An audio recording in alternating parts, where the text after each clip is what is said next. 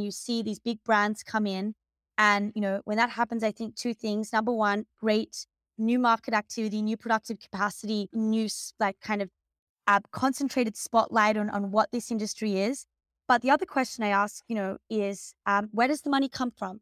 Where does the money come from these old brands? And it's is it a loan shark propping them up? Are they in debt and in huge liabilities?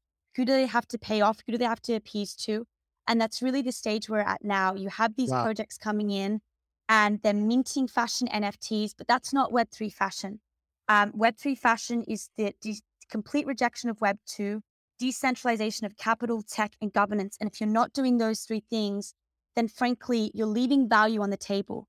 Because just like what we saw, which projects and which companies won within the computing age, it's those that really understood the power of network effects within the internet.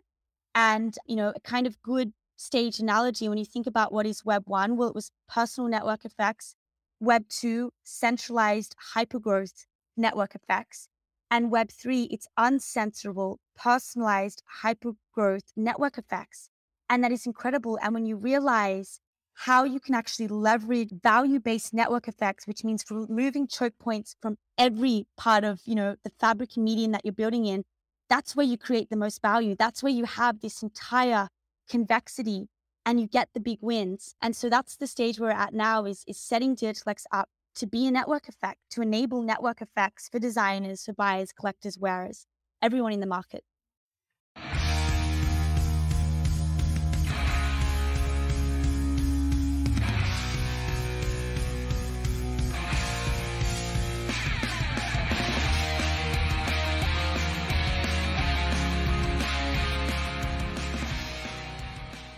Welcome to Mission DeFi with Brad Nickel, where we explore projects in decentralized finance that are innovating and driving our mission of financial freedom forward. Thank you for listening. If you like what you hear, please subscribe, rate, and review Mission DeFi and spread the word by posting a tweet to the show. All opinions expressed by Brad Nickel or his guests are their opinions and do not reflect the opinions of Black Knox, Material Indicators, or any other affiliated organizations. You should not treat any opinion expressed by Brad Nickel or his guests as an inducement to make a particular investment, follow a particular strategy, or become involved with any project. A project being featured on the show is not an endorsement of that project in any way. This podcast is for informational purposes only. Now, here's Mission DeFi with Brad Nickel.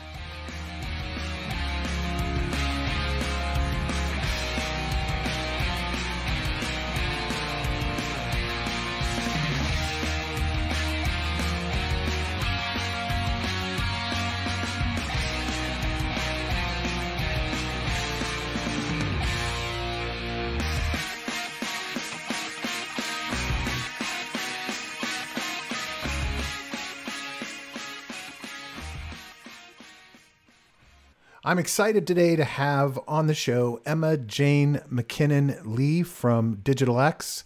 And Emma and her team are doing some incredibly innovative things on NFTs in the fashion industry, but more importantly, how that can impact the entire blockchain and cryptocurrency ecosystem. So Emma, welcome to the show. Why don't you get started by telling us about yourself, how you got into crypto, and then how you transitioned into crypto, NFTs, and the fashion industry. Sure. Yeah. So my background, it's a multitude of things, but when I finished school, I went into space engineering. I always loved math and physics and that intersection. And then around 2 years into that, I found out more about web. I'd always kind of been following it since like early 2016, late 2015. But then a few years later, when I was in like university and college, I came across it in a different way. It was actually through more of like the finance and hedge fund side. And when I started to realize what this social coordination technology was and how everything in human nature is built on coordination, and when you think about it like that, you realize how that changes every single industry. It's a complete paradigm shift. And so really fell down that rabbit hole and decided to drop out of engineering school and then went into a hedge fund, which was a crypto native hedge fund. So it was trading on Ethereum and the Bitcoin markets and kind of range of altcoins as well. But I went into that. And so I was based out of Australia and Dubai. and I was focused on options trading, but this special type of options trading or like kind of trading segment, it's called Black Swan tail risk hedging. And Wow. so a Black Swan event is kind of like these random events that happen. They're unpredictable. And there's big ones that they usually happen around every decade or so, but again, completely unpredictable. The last one was probably last year with COVID when the entire markets went like belly up and everything was crashing. But Black Swan tail risk insurance is all about, instead of trying to predict the market and place bets or day trade, swing trade, where you kind of get these small wins and losses. Ultimately, at the end of the day, it's the big wins and losses that count. And so tail risk hedging is setting up like options contracts or variant swaps, which are puts and calls that you place dynamically around the live market spot and you rebalance every day. And so when these huge asymmetric kind of market moves happen and you get this huge convexity up or down, doesn't matter. It's where that you're able to capture the entirety of that liquidity and then really have these big wins on the market. So that's really what I specialized in. And I was trained under Bruno Ixel, who used to hedge the entirety of JP Morgan's balance sheets out of the CIO office. And so he pretty much saved them in a lot from the global financial crisis, and was trained under him, but was focusing on Ethereum and BTC options on Deribit. And then after I was kind of in that for a while, I mean, at that time, crypto was really focused on finance and DeFi was like the main industry. But I started exploring other areas and of course came across NFTs and was going more into that, and then seeing the intersection of, okay, how big the gaming market is becoming and how ownership and provenance, not just in the physical world, but in the digital world, is super important. And what NFTs solve for and that new mechanism, saw the combination of that. And fashion is really a focal point to that, because when you think about combining the metaverse, combining then a social coordination technology like the blockchain, fashion is one of these industries that is fundamental to absolutely everything. So it just makes so much sense that this will be radically transformed by it as well. Wow.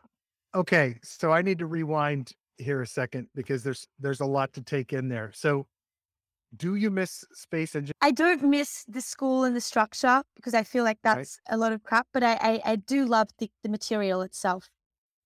Okay. All right. So you do, I mean, do you still look at it and study it? Yeah. So you had this realization of the power of social coordination that the blockchain brings. First, kind of explain to people what you mean by the social coordination of blockchain. Like, how does blockchain empower that? And how does that impact everything we do? Sure. So what I would say is, I mean, it's not even the blockchain itself. It's more the idea of, well, how do you have decentralized networks and then actually coordinate through them? And this is really what like the blockchain as a technology layer, Sure. it allows for. It's the first implementation of a mechanism that actually allows you to execute that in an entirely decentralized way. And when you think about, okay, what is some of the core component, you have kind of three layers. You have decentralization of capital, governance, and technology.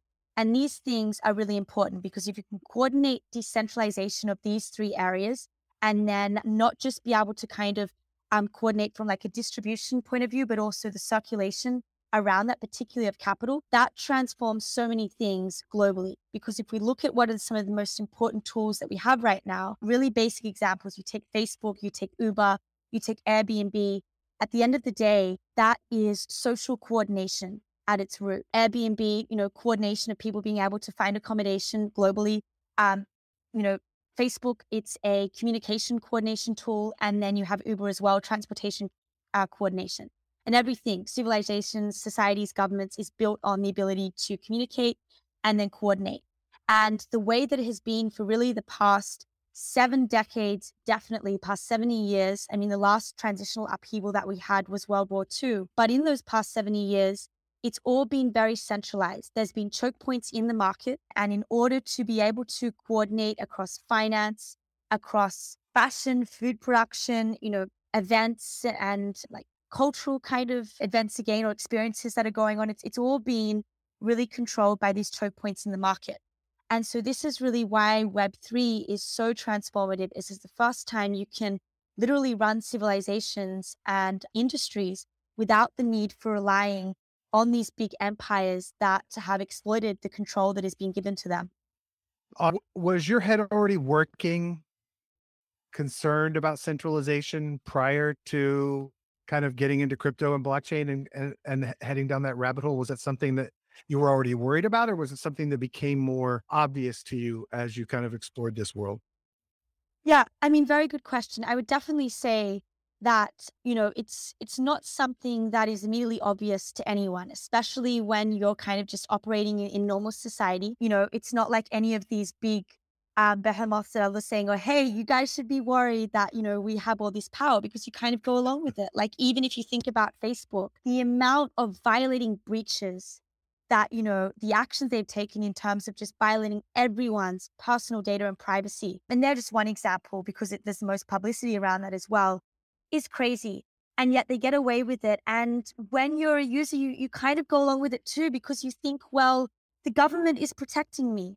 Aren't they the good? But then when you start learning more about economical systems and economics itself, and that's really what kind of was the turning point for me, was really understanding more was, where does the money come from?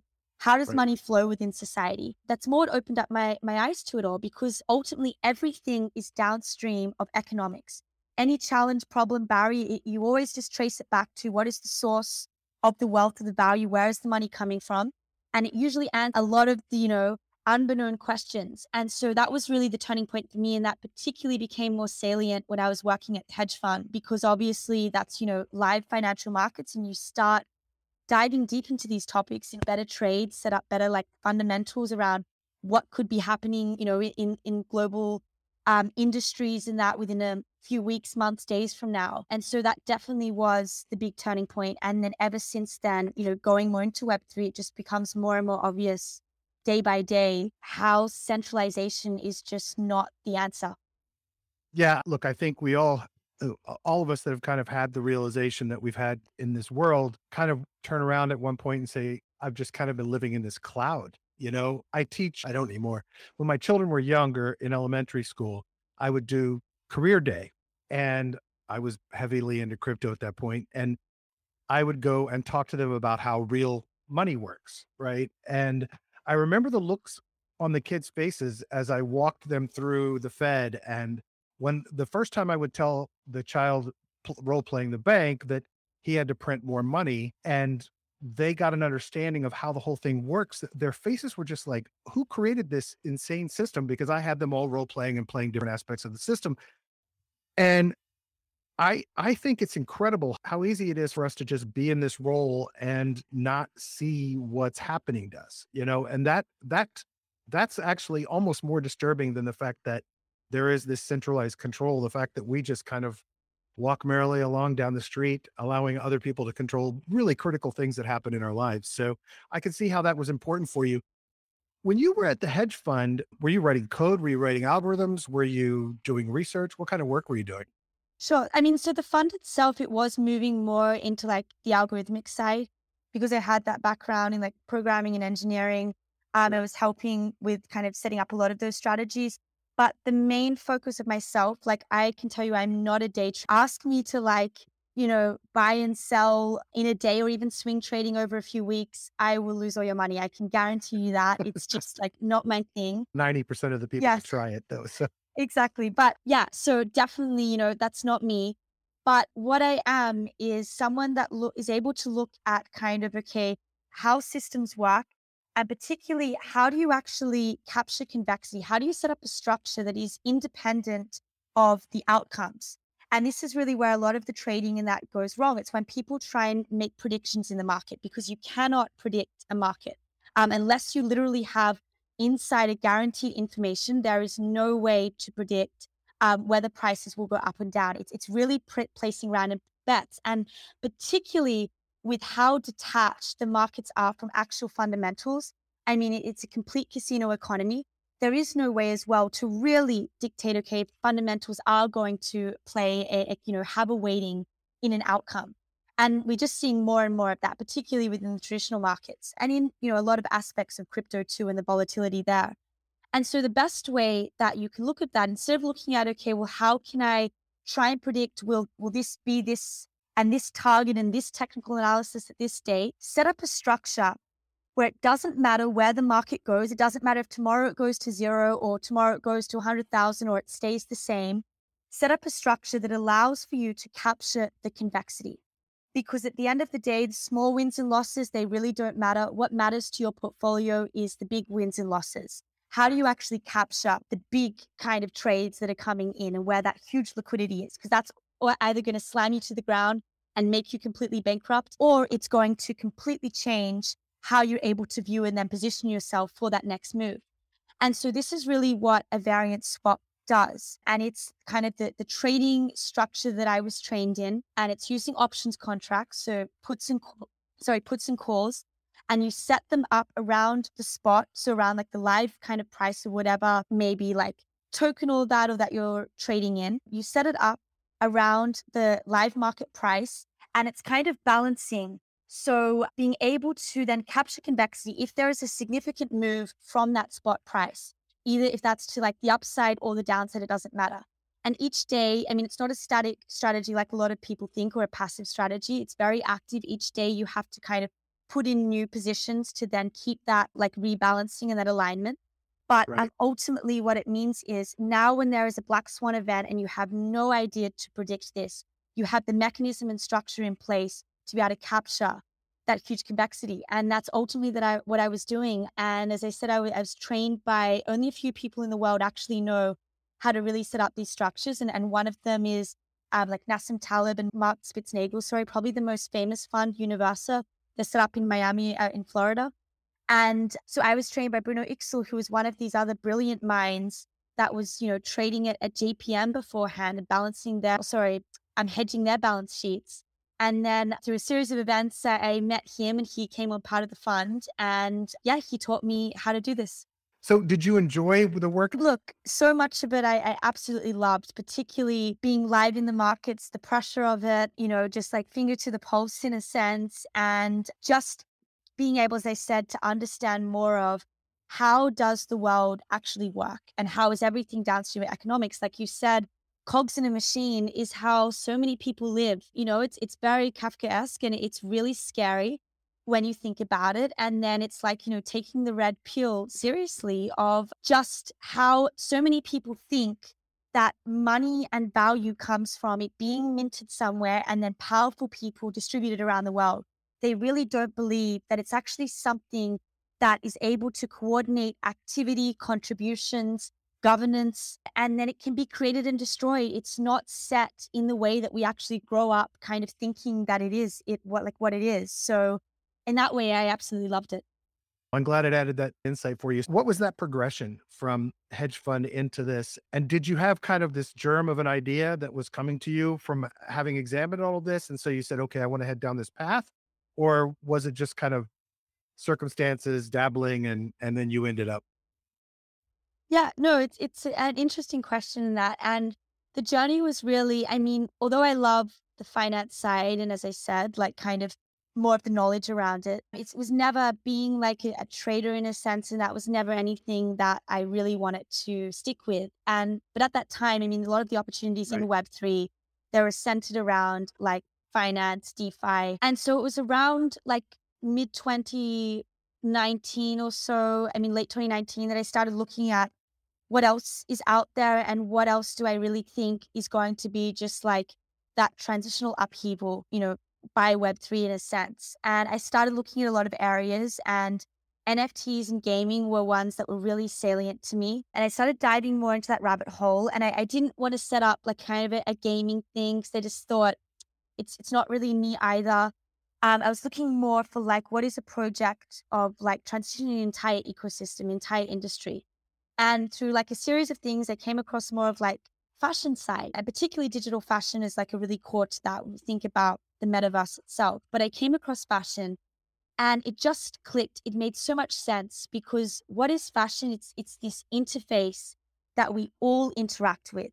It's the set of tools that we use. I mean, even you go back thousands of years in history, and fashion was an industry that, really was a part of every society. I mean, computation came from textile production. It's so fundamental to everything that we've set up in society. And so really seeing that and then looking at, okay, well, what parts of human nature never change? What are industries that are so essential? And especially as an interface for bridging more onboarding as well into Web3 and accessibility, it just clicked and it made sense. And so that's when I kind of just started to look more into it. And then it was August 2020 last year where I decided, okay, I want to set up and take the leap and start Digitalax. And then it was kind of like November, October of 2020 last year as well when we went live. So the sense I got from the reasoning that you had for coming after fashion was this touches everyone. And so there are two possible motivations that could be mixed with that. The first is massive market, and the second is massive impact, right? If I can leverage into fashion, which touches, can have an impact from the origination of the social coordination components and the decentralization desires that way. And also, it's a really big financial market. When you think of this, are those two paths that you're thinking of and saying, hey, there are two opportunities here? There's opportunity for social change and there's opportunity for financial impact? I think, definitely there are two core things because it's like, how do you change the world? Well, first of all, you need the capital to go out and change the world. And Sure. so, yeah, as you said, combining like the financial impact with the like social impact as well. I mean, fashion is like very at the center of that. But I think it was also more of just the depth and breadth of the industry, which a lot of people, when they think about fashion, they think, okay, it's just some like models running down like or strutting down a catwalk and, wearing a cool dress or something like this, or a really weird dress sometimes at the runway events. But when I look at fashion, I really look at it as it's this interface, this malleable, programmable interface, particularly when you're mixing digital and physical, where the opportunities to embed like finance, the opportunities to embed social impact, the opportunities to embed governance tooling, gaming tooling, all of these different things, it allows you to do that. And there's not many other industries where you can do that and also be at that interface kind of intersection. And so that was really more of the determination there as well, was realizing so much that could be done with it. So when you created Digitalax, what what was in your mind? What was the mission? What did you think you were creating? And what you thought, is that where you're headed now? Yeah, so I would definitely say it's a bit of a hybridization. I mean, the core thing when starting Digitalax was all about, well, creating the Web3 fashion economy and putting, the fashion industry in all of the different aspects from the supply side to the buyer tooling side to the community engagement side, putting all of that onto Web3. But of course, that is super high level and very broad and really hard for anyone to properly understand and relate to. And so ever since then, it's just been executing on essential modules of what would be needed in order for this industry to actually grow. And so how we started was very simple. It was the first digital fashion NFT marketplace, which was bringing indie fashion designers to be able to create really cool digital fashion garments, sell them as NFTs. That was literally like the first kind of setup that we had. And then we started bringing more gaming elements to that. We started really leveraging more on like the composability, which is a key part of Web3, which was bringing in like these smart contracts and mechanisms that allow for designers to mint open source materials, patterns, and textures to an on-chain NFT library. And then other designers can come and kind of take their pick of these different patterns, incorporate them in their master garments. And then when they sell that final NFT, there's like a split of those like token rewards and allocations between all of the designers that actually were able to contribute amongst that supply chain. So being able to bring in these really cool, transparent, modular, composable components as well that you could never do in traditional fashion. So we kind of were experimenting with all of that.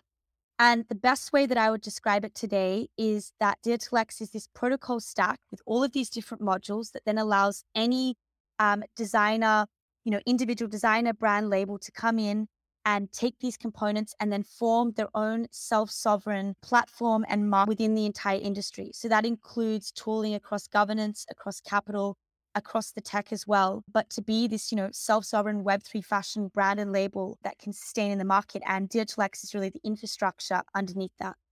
So every one of these can come in and make use of the tech that you're providing, which provides the technology for the NFT implementations, the wardrobe implementations, independent designers coming in and utilizing that platform, but also basically creating their own ecosystem that might have tokens, that has governance around it, so that a group could create their own guild, their own design team, make use of the overall platform, but be sovereign unto themselves. Yes, exactly. And what I would say is the really important thing there as well, it's not just the technical layer, because although the technical layer is super important, I mean, it's what drives a lot of the innovation. If you just have the code without like the more social and community side, which is super important within Web3 and coordinating on that, and then also the capital side as well, you're missing key parts of the stack. So we don't only do the technical, we have, for example, like our Global Designer Network DAO community, and that is a DAO filled with hundreds of digital and physical fashion designers located all over the world. And they're like creating these designer labels, they're creating these realms. But it really at the core is this community where as a designer, you can come in and you could know nothing about Web3, even know nothing really about fashion, and start being able to have these like high quality connection, collaboration opportunities to then start making your way in the market, which is, the power of network effects in Web3 as well, is that although you're self-sovereign and you're kind of going at it as an individual, you're not alone in the sense that there's all these other nodes that are supporting you and able to, kind of like actually allow you to succeed in the market too. So we're really focused on that side as well. And then also the capital of how do you, actually bring in capital so it can be decentralized, so it can be distributed edge to edge, so brands and that can sustain. Because again, going back to earlier conversations, money is and value, it's how the world works. And if you can't bring in capital, then, you can't continue. So when you started this though, but you didn't raise VC money or anything for the project, you all just started from scratch and did a fair launch token. Exactly. So we have no VCs, no private backers. The very first sale was a Genesis NFT sale where we sold like governance and Genesis NFTs that have utility within our ecosystem that continues to be progressively unlocked over time. And then we also have our native Mona ERC20 token. So yeah, ever since then, it's literally just been using the native tools and mechanisms that we have in Web3 to go to the market, bring the community to be able to directly coordinate and govern with us. So that's been pretty amazing. So you had a really big vision, but I mean, you're building what would be seen as a really complex thing that can be utilized in a lot of ways. Like I can already in my head, I'm thinking, okay, so all of these tools are just amazing, would be amazing for a lot of DeFi communities and other things that are happening.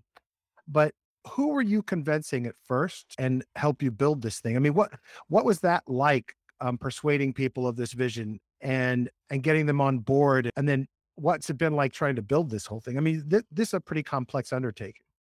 I mean, it's very complex, it is that thing. And we're in the stages of Web3 fashion where, like even 6 months ago, it's kind of like we're building it as we're like forging more of the base and expanding the base to like Right. introduce these new terms in that. So, I mean, look, when we launched last year, the NFT market in that, it was entirely different. You didn't have as much noise as you have now with so many projects and that coming into the space. And so it was in some ways great, in some ways, some ways advantage, some ways a disadvantage.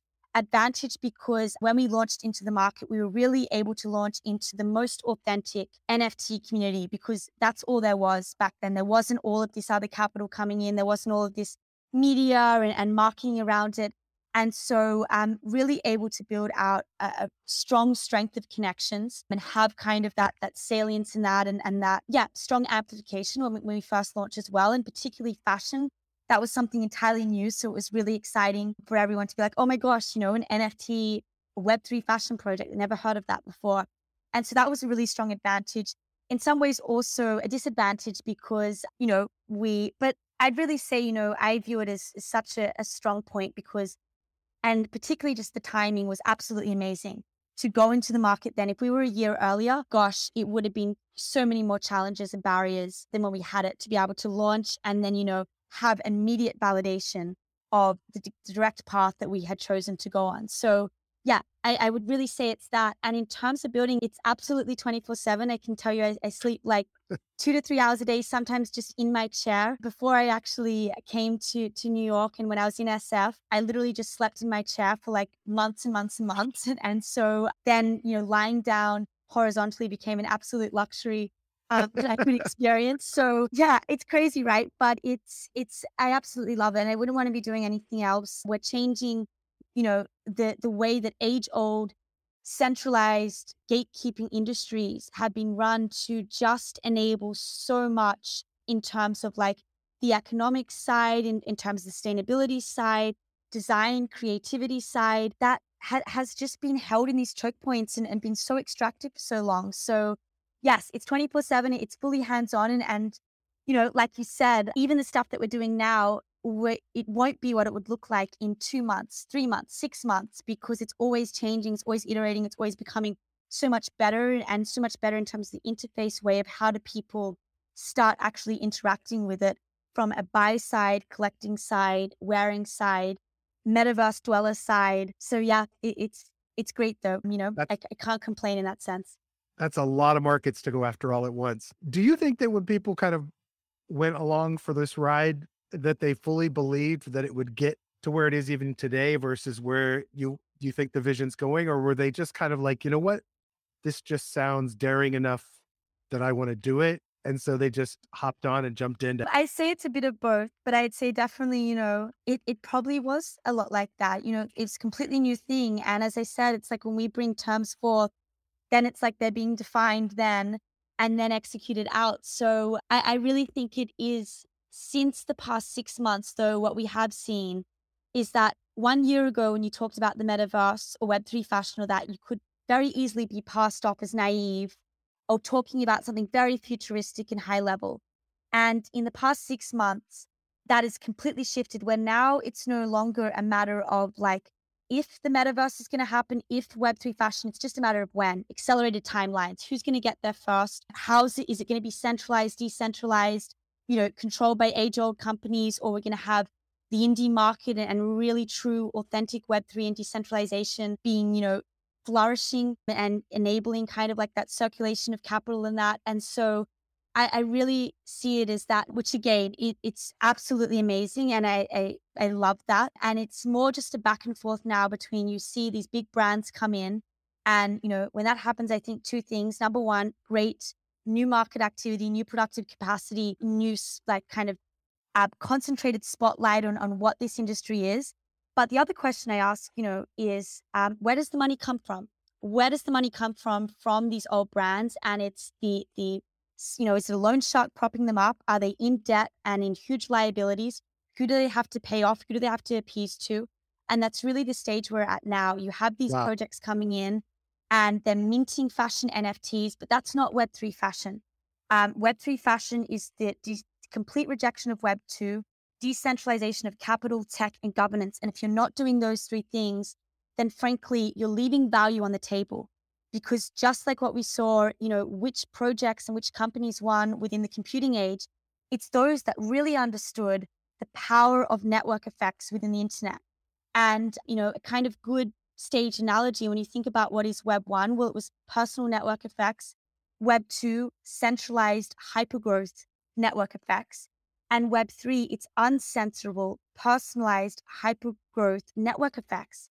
And that is incredible. And when you realize how you can actually leverage value-based network effects, which means removing choke points from every part of, the fabric and medium that you're building in, that's where you create the most value. That's where you have this entire convexity and you get the big wins. And so that's the stage we're at now is setting Digitalax up to be a network effect, to enable network effects for designers, for buyers, collectors, wearers, everyone in the market. That's amazing. Yeah, look, I don't foresee any large fashion house dissolving into these organic DAOs that you're creating, but you never know. The beauty of it is that you actually have designers coming from that world to join you and buying into being a DAO and feeling empowered by it. I mean, the designers I met in Miami in your booth, I was just blown away. I was blown away by the energy. I was blown away by what they had already created and the level that they were taking the technology beyond kind of what I expect walking in. I just expect normal NFTs. What I didn't expect was the level of augmented reality work that was being done and the physical and the virtual fashion. When that first started, was that something that took one designer at a time coming in, or was it something that it was kind of like as soon as a couple came, all of a sudden people were like, "Oh my God, I can do this."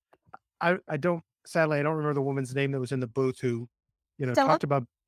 talked about being in the back room of the fashion house. And to me, it was so inspiring to see someone who was kind of like, now I'm in control, right? And they're doing it in a DAO where there's a financial path for them that doesn't make them any longer dependent upon what we were just talking about. So I mean, there has to have been so heartwarming, that experience for you, but also, you know, what was that like at the beginning to kind of get it rolling? Yeah, so I can tell you, well, back last year when we started, it was like kind of curating the very first designers to like launch these digital fashion NFT auctions. It was literally me just going on Instagram, typing in digital fashion, scrolling through, and then just reaching out to hundreds. And that was a massive hustle because also then none of them knew about NFTs. And it was like, I was a scammer in a sense. Oh, this weird, I mean, I didn't even tell them back then. There was only one that knew about crypto because he'd been in the space for a little while, but all the rest, I didn't even mention NFTs. All I said was there's this new technology and it allows you to verify ownership of your digital item.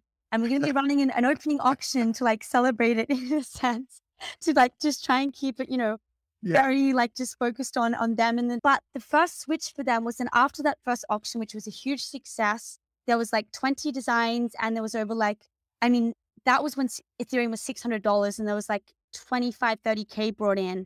That's just gone absolutely crazy since then. And then when they started seeing that and they started seeing like, holy shit, in a sense, we just got more value than we'd ever see from freelancing on Upwork and getting 35%, taken from us, now money taking forever to ride. We just literally got this Ethereum thing in our wallet in seconds after this major sale of someone really appreciating what I'm doing. And that's what got them like hooked. And then I didn't even really have to explain a lot of the rest. And that was the first stages. But then, it was really every week in the DAO, we run community calls, like of, 6 to even 8 hours a week of community calls. We have so many different collaboration projects and opportunities going on. And now it's become an entire network, which is just growing out for itself. But it really was that it was the first kind of hustle. And then the first kind of proving out and having it work and being like, yes, now it's the less convincing. And then it just keeps going on like that. And so, as I've said, heartwarming, I mean, absolutely, completely, because the reason why I love this as well, and like you experience, in real life in Miami, is these designers, they're now becoming completely empowered and they don't have to rely on someone else. They don't have to rely on someone else to get capital, to build their brand, to tell them that what they're doing is okay. And they're being able to be self-sovereign, but at the same time, they have this entire network of extreme support and collaboration where all these other designers, instead of like in the traditional industry, because it is so zero-sum, where they have to have fake allegiances and alliances or try and cut each other down, they realize now that actually, I don't need to do that because when the person next to me succeeds, I actually succeed tremendously as well. And that's just what's been so incredible. And so this is really, when you go to the heart of what is Digitalax doing, it's these tools, so they don't even have to rely on Digitalax. They don't have to rely on one marketplace to, simp up to or think about, okay, are they going to accept me? Or the next day, maybe they'll take my things down. Instead, they're going out there building their own platforms because that's the power of value-based network effects. You don't want to stop the network effect. You want to have these individual nodes within it that are then being able to coordinate through connected smart contracts, for example, and allowing the value to flow. So that's been the best part of it for me as well. Yeah. That's so cool. I mean, I love the aligned incentives. I love them kind of kicking in and realizing that. I love the fact, the thing I love the most about it is kind of that moment when people realize the freedom something like that brings them, because that is probably the most empowering component out of it, like you were saying. And I even say that now for like developers in DeFi, right? The fact it's not in crypto and DeFi and said, well, why do they suddenly think they can create these things? I said, because they can't, and nobody can stop them. And that is why so much amazing innovation is happening, right? Beyond let's just create a lending product. Let's create something that no one ever thought of before. And I can do that because nobody can tell me I can't. I think that's so incredibly similar to kind of what these people are experiencing. The cool thing about it is that it's bridging past this little echo chamber we all live in DeFi and crypto. And now I'm sure every one of these designers is telling their friends and their family about this experience and how empowered they feel and how exciting it is. When I advise a project in the NFT space, and they create these digital virtual gachapon machines.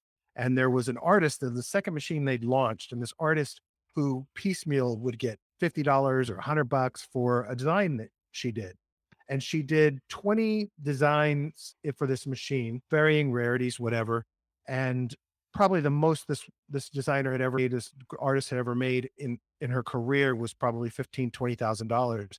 And in 45 minutes, she made over $80,000 on this machine, right? And so for her, it was scale, power, freedom, money, all at once, right? Her life will never go back to, piecemeal work. And to me, all of these things are incredibly inspiring. And I think it's just amazing. I was amazed at the enthusiasm of the people in the booth. It must be incredible to be interacting in this every day. As I said, I wouldn't trade it. Nice. Congratulations on creating all that. That's awesome. How do you explain what you're doing to grandparents, parents, relatives that aren't in our world? I mean, look, a lot of it is, first of all, showing an amazing, video animation or image of the fashion, because that immediately like sparks so much more interest than like going into, Nice. oh, there's this technology like blockchain, which they, something like, I don't need to know about that. So that's also what's so powerful about this is, especially with every designer now coming into Web3, they're able to create interfaces for adoption for this entire, industry in a sense, or of Web3 that can't be done with DeFi, because most people don't want to be interacting with like yield farming or staking. They just think that it's not for them. But with fashion, it just touches so many more people. And that's also was one of the big motivations of coming to this space, was really the interfaces, like I said, of being able to do that, but then empower designers to now go out there and create their own. And so that's really the way I start with it. And it's becoming more and more easier. But yeah, starting from the interface and then, tracing back more around like, examples, like what you were saying, even when you're taking like the students in that on the career day and getting them to kind of run the scenarios of, again, like, where does the money come from? How does the world today actually work? How does ownership really work within our society? Well, it's just threat of violence. Ownership doesn't actually exist. Before blockchain, there was no real provenance. And so when you start kind of bringing more of these things in and people realize, then it becomes so much more easier for them to get that actually an NFT, it's not a JPEG. It's not just funneling, $1 million, $3 million in 8 minutes for an auction. It's the power of that provenance and that mechanism, the record of activity, and then being able to verify that on a transparent, permissionless, as you said, no one can stop you, coordinated ledger system. So yeah, but there's always better ways that coming up with around. One really good one is, what is the difference between Web 1, Web 2, and Web 3? I use this a lot in Miami, Star Wars. So Web 1, you have A New Hope. Web 2, Empire Strikes Back, the big corporate tax coming and saying, no, we're going to, control the choke points. And then what is Web 3? Well, it's the return of the Jedi. Nice. So, everyone in Web 3, it's the Jedi. That's awesome. That's amazing. Is Digitalax I don't want, will sound shallow and crass, but it's not how I intend it. Sure. But is Digitalax and NFTs or fashion, is that really the stepping stone for what your bigger vision is, as a way to move people into sovereignty, being self-sovereign and understanding what's possible? I don't want to use this term, but I'm going to say the words anyway, Trojan horse, because it's not that. Yeah, I know what you mean. Yeah. Yeah. For you, underlying, is that of the bigger vision? I think definitely, and it is that thing. It's to be honest, I love fashion, but at the end of the day, fashion doesn't really matter if it's not decentralized, if it's not empowering the person that's wearing it or that's buying it. And so that's, I guess, the difference with Digitalax and even the Global Design Network. It's always about putting Web3 first, because if you don't put decentralization first, then all of this stuff that we're talking about, it doesn't matter. Because at the end of the day, if it's going to be a centralized blockchain, or if it's just a corporate coming in and minting fashion NFTs, that defeats this entire set of power tools that we've literally been handed. And so in that way, it's the interface of that Trojan horse of how do you actually not abstract away decentralization. You can abstract away the tech, but decentralization isn't a back end thing. It is a front end thing that should be at the forefront of everything that we're interacting with.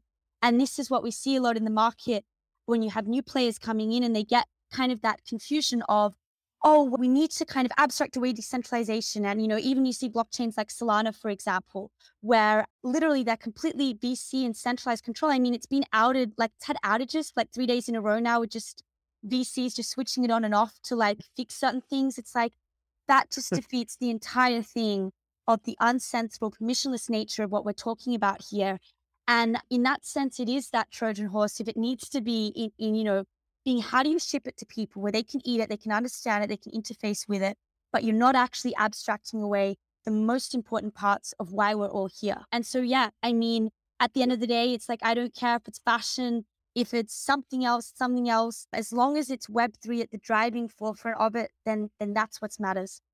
Yeah, I was hoping that was going to be your answer. That's awesome. That's great. Look, I think this is a brilliant approach to it. And I do think abstracting away the tech, but obviously being driven by the decentralization the beauty of it is that the decentralization actually is a feature.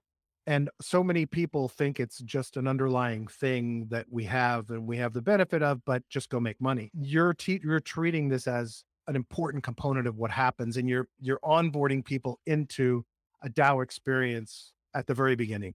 I would gather they're seeing that right away that are buying from designers, but they will at some point, as they continue to interact with the network, see what's possible there and that they can have a role in that as well. Do you see right now people that are joining and to be a part of the community that are not designers, people that are doing other things to be a part of this, that are buying tokens, that are investing, but that are also trying to do other things to help you besides being a developer, a UI designer, and a designer?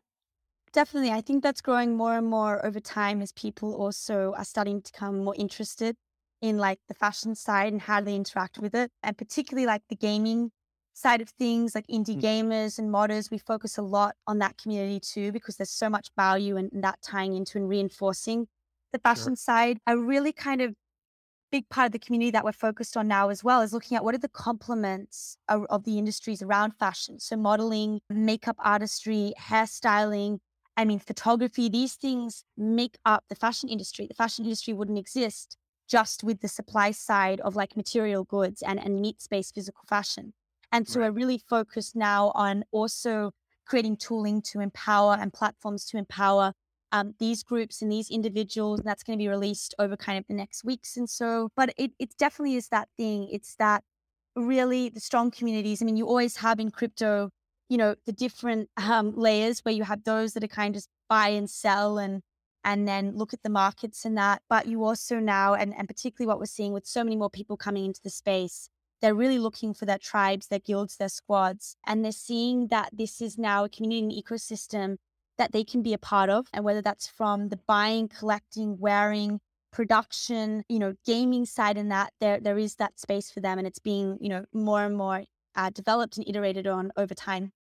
Are you, as you start talking to people outside of designers, is that also you're back to kind of square one of saying, you can be empowered here. There's no middleman in here. There's no, are you going through that same kind of process you had to go through to recruit designers, or are the connections you already have helping because you have designers that have already worked with some of these people?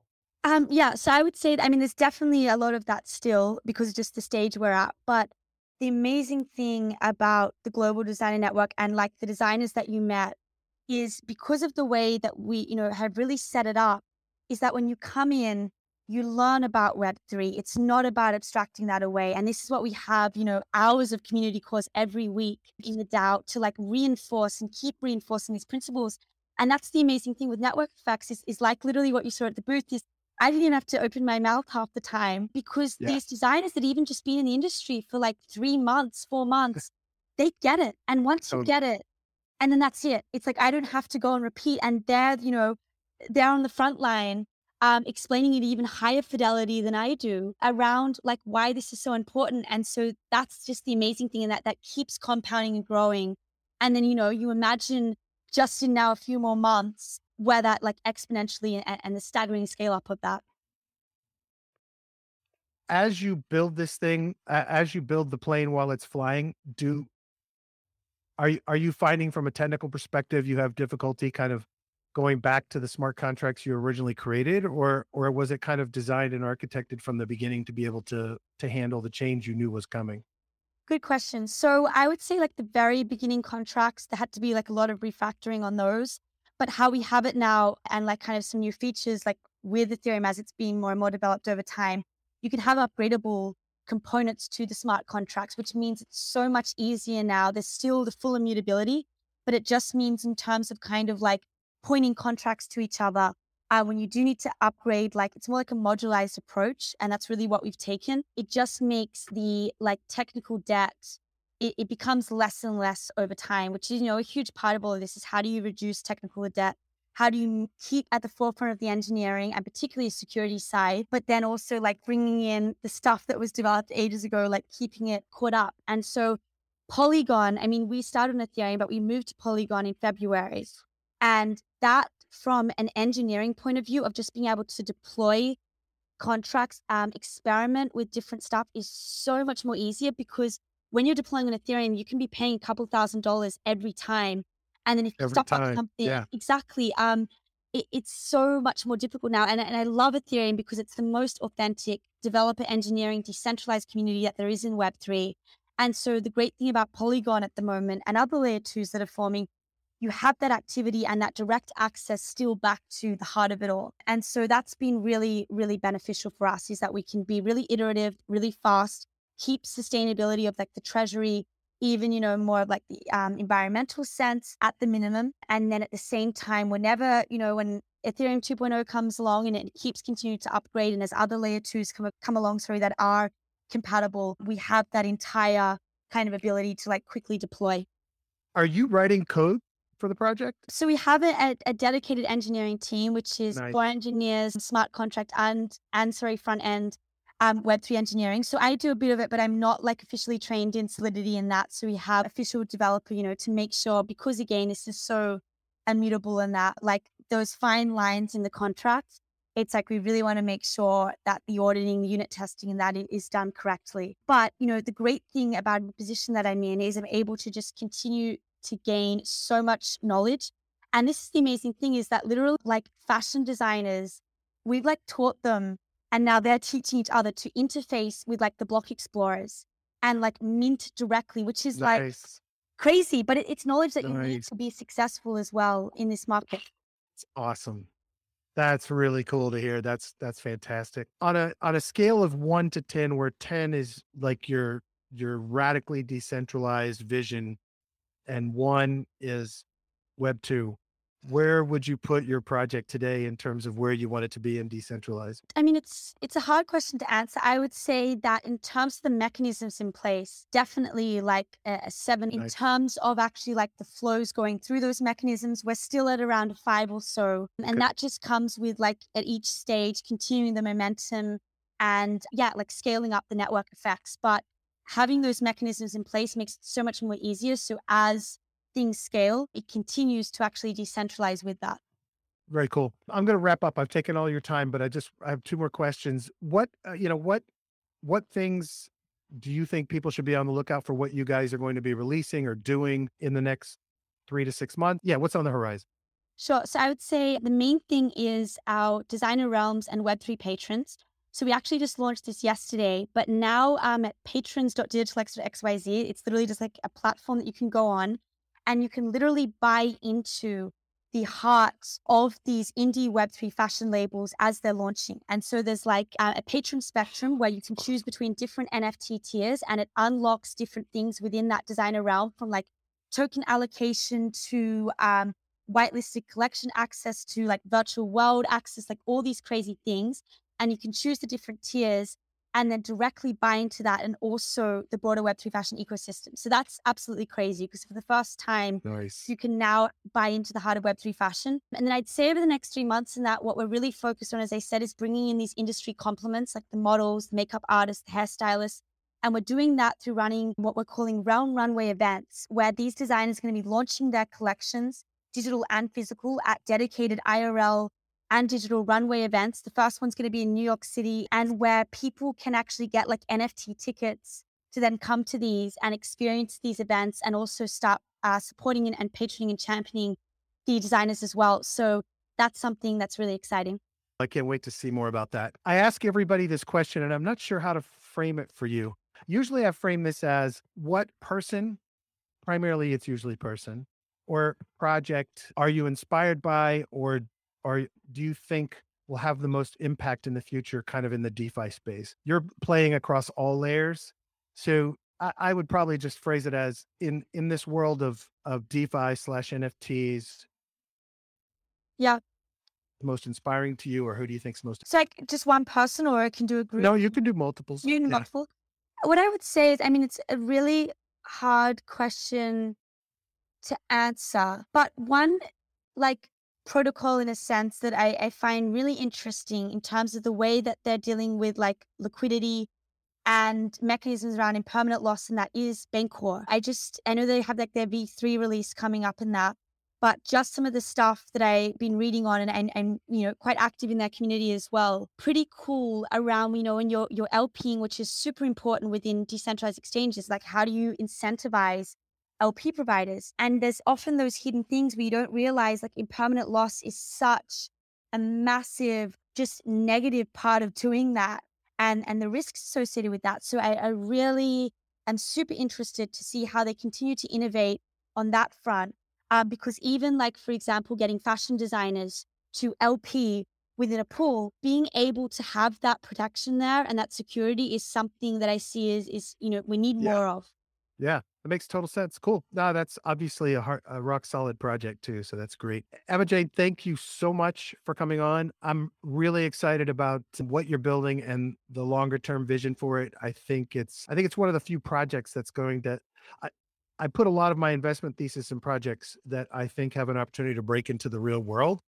And it's pretty cool to see one that's actually already bridging that. And to me, that's exciting to see. And I think it's a brilliant long-term vision to kind of introducing the world to decentralization and what's possible. So I'm really excited to see what you do. Thanks for joining me. No, thank you so much, Brad.